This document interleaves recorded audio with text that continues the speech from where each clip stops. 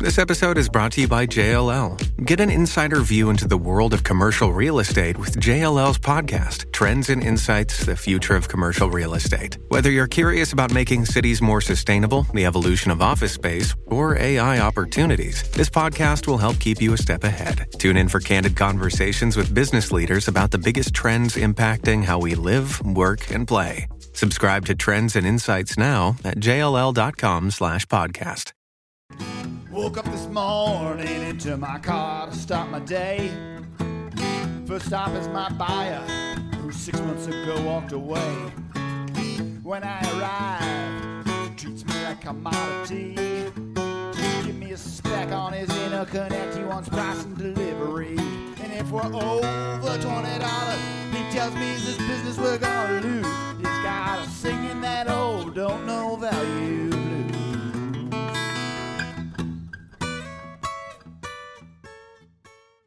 Welcome, everybody, to the Value Clarity Podcast, where we believe that customer value exists only in the minds of your customer. Today, I am thrilled to have Keith Dorson. Keith runs his own wealth management firm with a large group of people around him. Keith, welcome. Welcome, Mark. It's good to be here. Keith and I have done a couple little different experiments together and speeches and presentations. And so it's kind of fun to get him on the podcast.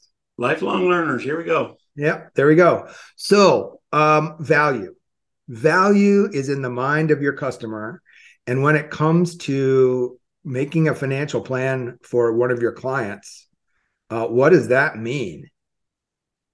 Well, owners come to us, the owners of their life, the owners of their business, the owners of their story. And we ask basic questions. Have you ever had a comprehensive wealth management plan? And if so, what are we building on? And they said, well, I had an old one. It's kind of rusty, kind of dusty. It didn't really do much. So I said, okay, if we were going to build an ideal value-based plan, what would it consist of? And they look at me like, well, I overpay my taxes to Uncle Joe, Uncle Caesar, Uncle Sam. So I'd like some actual proactive tax planning. Can we get that module built in? Sure.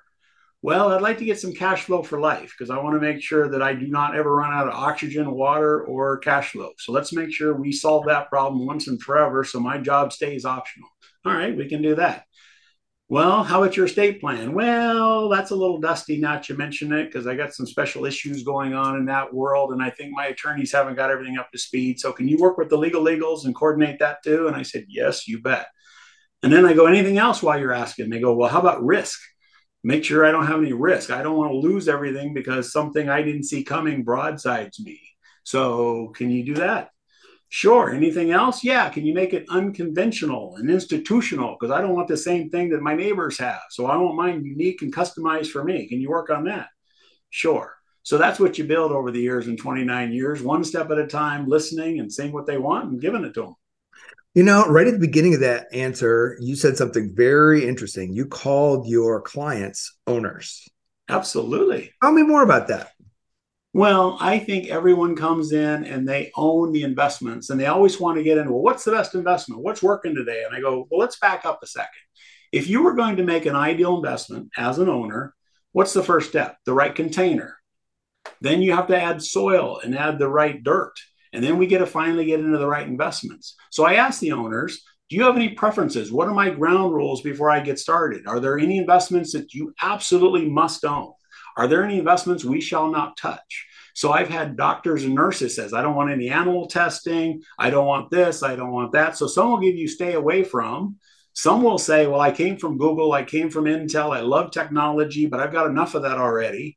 So every owner has a preference. You have to listen intently and find out what it is that they're comfortable with and adjust accordingly. Yeah.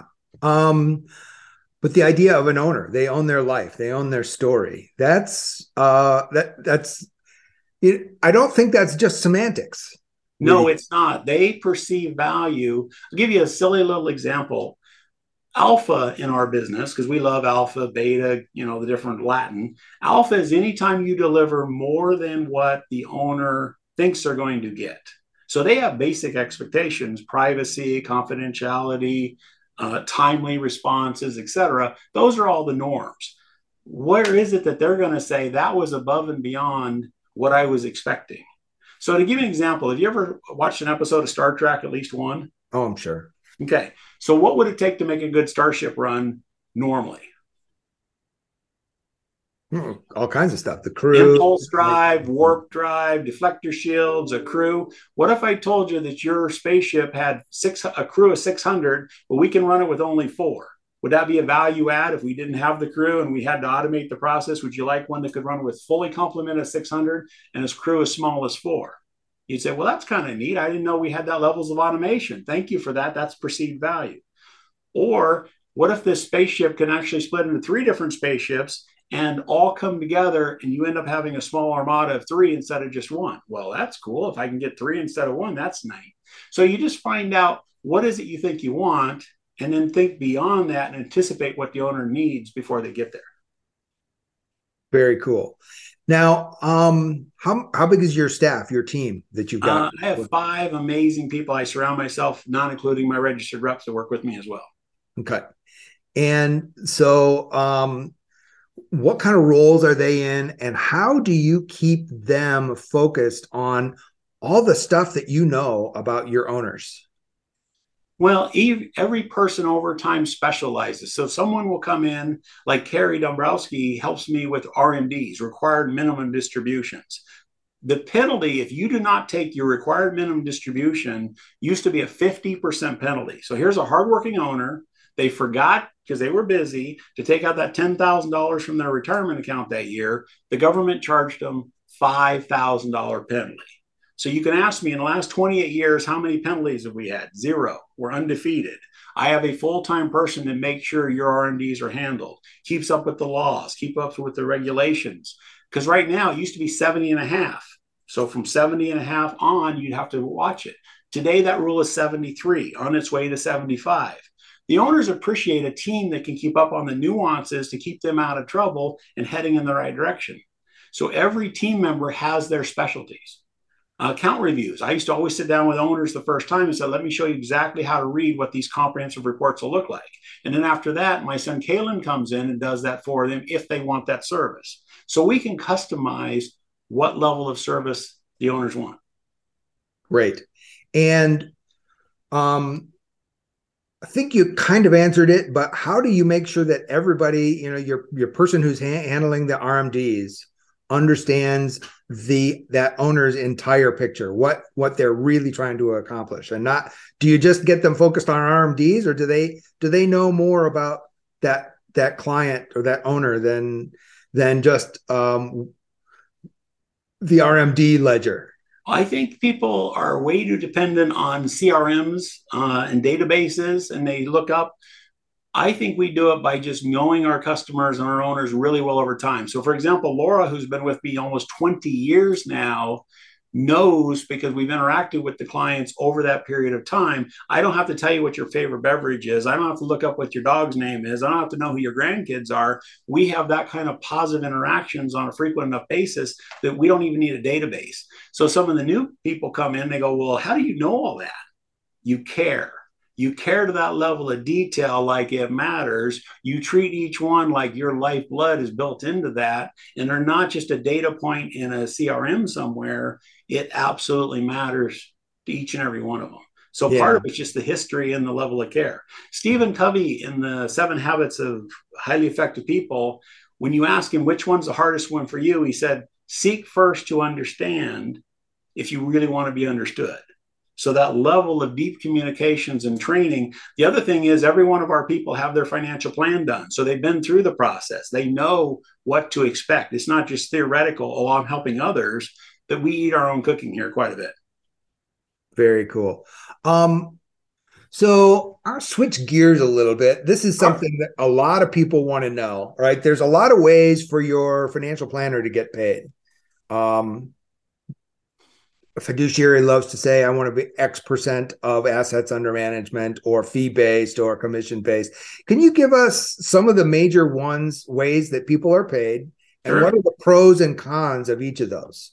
Sure. The easiest way is, I like to share with owners, I prosper when you prosper. I suffer when you suffer. And what I mean by that is, let's say I'm going to charge you an asset advisory fee. So I like to gather assets. I like to grow and compound assets and then make sure you get them all back. So let's say I'm going to charge 1%, kind of an industry standard. Your actual numbers will vary based on the size of the account and the relationship. But if you made 11%, I'm going to take 1%, you're making 10. As your accounts grow, you're happier. Like, yay, that $10 million account's now a $23 million account. I am prospering as you prosper. The advice that we're doing, you make the final decisions as the owner. When you do well, we do well. Hence the name win-win. If I'm not doing my job and things aren't working right, the account assets are shrinking, I'm getting paid a percentage of that. And now my income is directly proportionally cut. I did check with the SEC to see if I could waive my fees. I said, what if it's a really bad year like 2008 or 2022?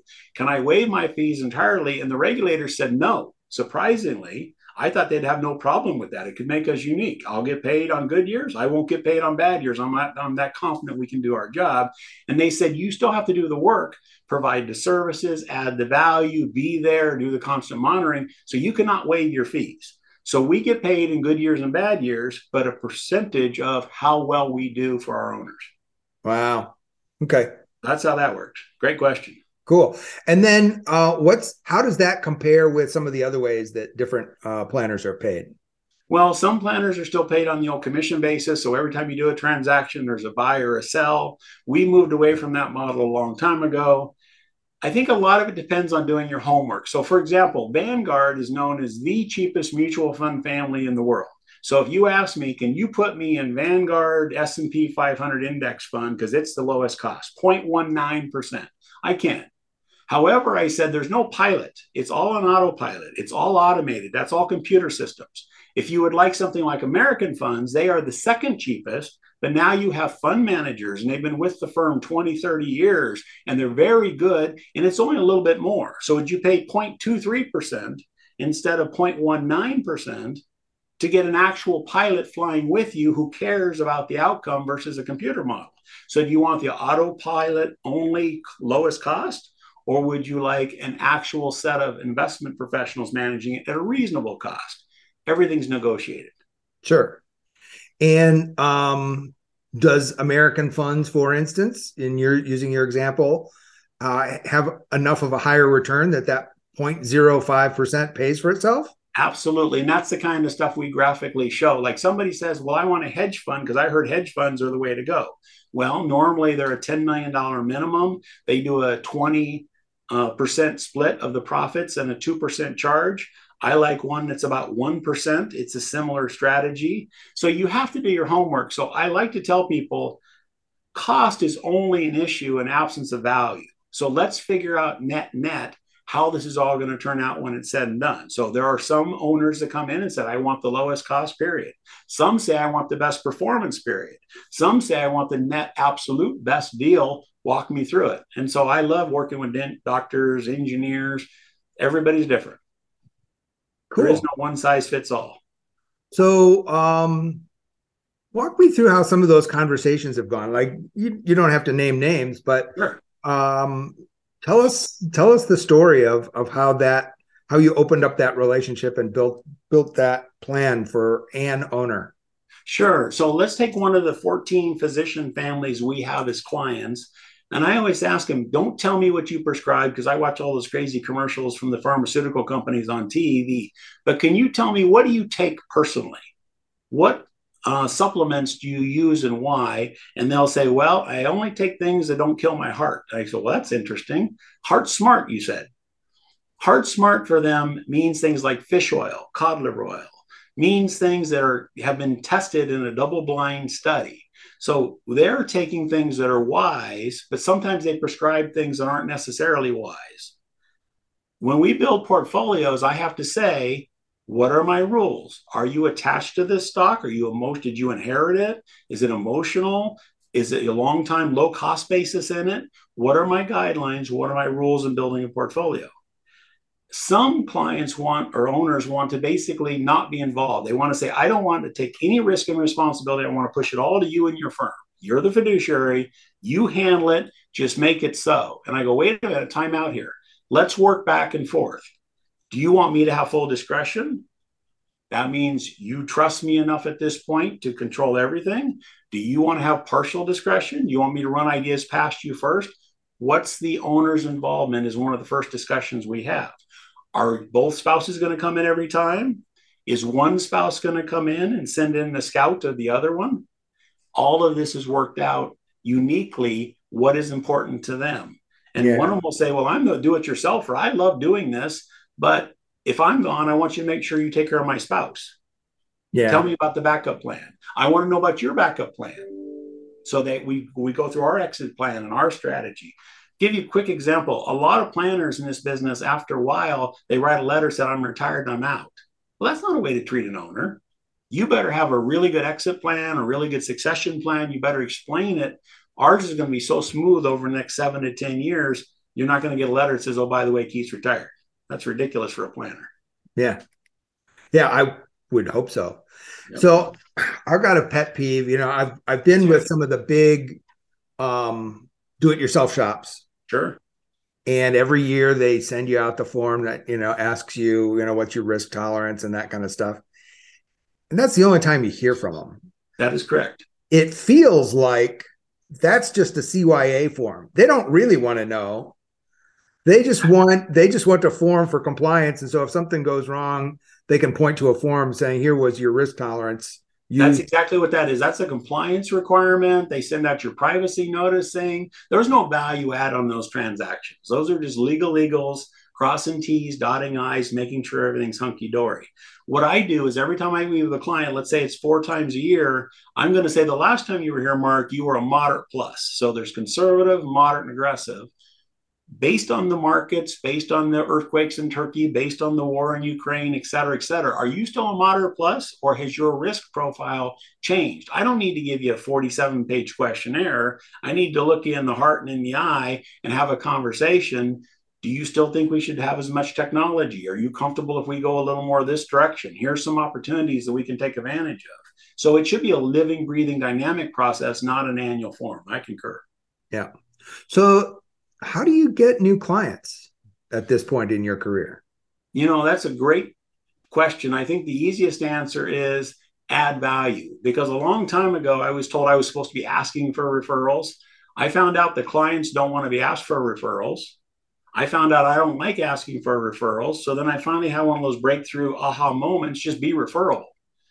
So if you do the right things, clients will talk. They're going to talk. They're going to see if there's perceived value and share that. So the answer is be very referable and hang out doing what you like doing. So if you like pilots and aircraft owners, get your fan into the airport. If you want to go down the marina, go to the marina. If you need to go to the golf course or the links, go do that. So do what you want to do because life is running. It's all live and dynamic as you go. But it's not a magic system. It takes a lot of hard work. I know you've got a sales background. Somebody said, what's the 2 secret of sales? Having a good list and working the list. Or taking care of your existing customers. Yeah. I'm on the second. Yeah. A good friend who's a vice president of sales for one of the big tech companies that you've heard of. She and I, a couple of years back, we did a session, and her saying, well, you know, I sell value, right? Understand what value means to your customer. And right. She said, you can't sell the value. You have to be the value. Correct.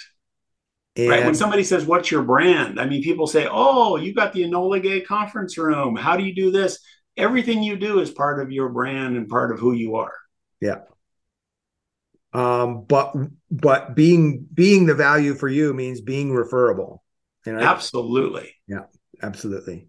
You're solving people's problems, and basically you also serve one of the things that you want to solve is for the accountants, because they trust their accountants, their CPAs, their tax preparation professionals. So I solve a lot of problems for tax preparers. I don't do any tax preparation, so I'm not a conflict. I like to do active tax planning. So the tax preparers are in front of the clients and they say, I need to solve this problem. How do I get this solved? And they go, well, go see Wise World. Go see Keith. Okay. Very cool. Yep. Yeah, my wife is a physician. And so her hospital pays for her tax preparation, but that person does not do any tax planning. Correct. And so we do active tax planning. God bless the tax preparers. They're busy this time of year. I don't want to do that. Yeah. and he doesn't want to do anything but that. I mean, when you ask him for anything but that, he makes it very clear that he's a preparer, and that's what he wants to do. And they stick with their knitting. Absolutely true. Yeah. So, what else haven't I asked that's really important about your business? Well, I think synergistically, what makes us different than maybe other financial planning firms that are out there, other than good customer service and being in business for a long time, we are multi-talented in that we ask a couple of different companies. So I do business coaching as well. So when I take small business owners, I said, can we run our business like a business? And I help them double their income in a year. That's fascinating to work with them in that capacity. I don't know how many financial advisors are able to do 20 hours a week financial planning, 20 hours a week doing synergistic business coaching. And then we also help them monetize ideas. So if you have intellectual property in your company or as an individual and you've not monetized it yet, we help. So the three of those together are like three golden threads that are just awesome and fun to get going every day. Very cool. Yeah. So a little different. Well, how do people get a hold of you if they want to know more, Keith? I think our website, www.investment.com, would be kind of fun. Or they can call us at 480-890-0100. And we've been in Chandler for a number of years and would love to help your clients. Yep. That's Chandler, Arizona, for those of you who didn't know. There's more than one Chandler, Arizona. Yep. All right. Well, thanks, Keith, for joining us. It's been a great conversation. Pleasure, Mark. Always fun. And thanks for joining us on the Value Clarity Podcast, where we remind you that since that value only exists in your customer's mind, sales, marketing, financial planning, all of it is a lot more like brain surgery than you might have thought. Thanks, and have a high value day. Well, it ain't easy, cause value's in your buyer's brain. If you're selling on only your features, you're gonna drive both of you insane. And if you ignore your customers' outcomes, you're bound to be paying your dues, cause you'll be singing those old don't know value blues.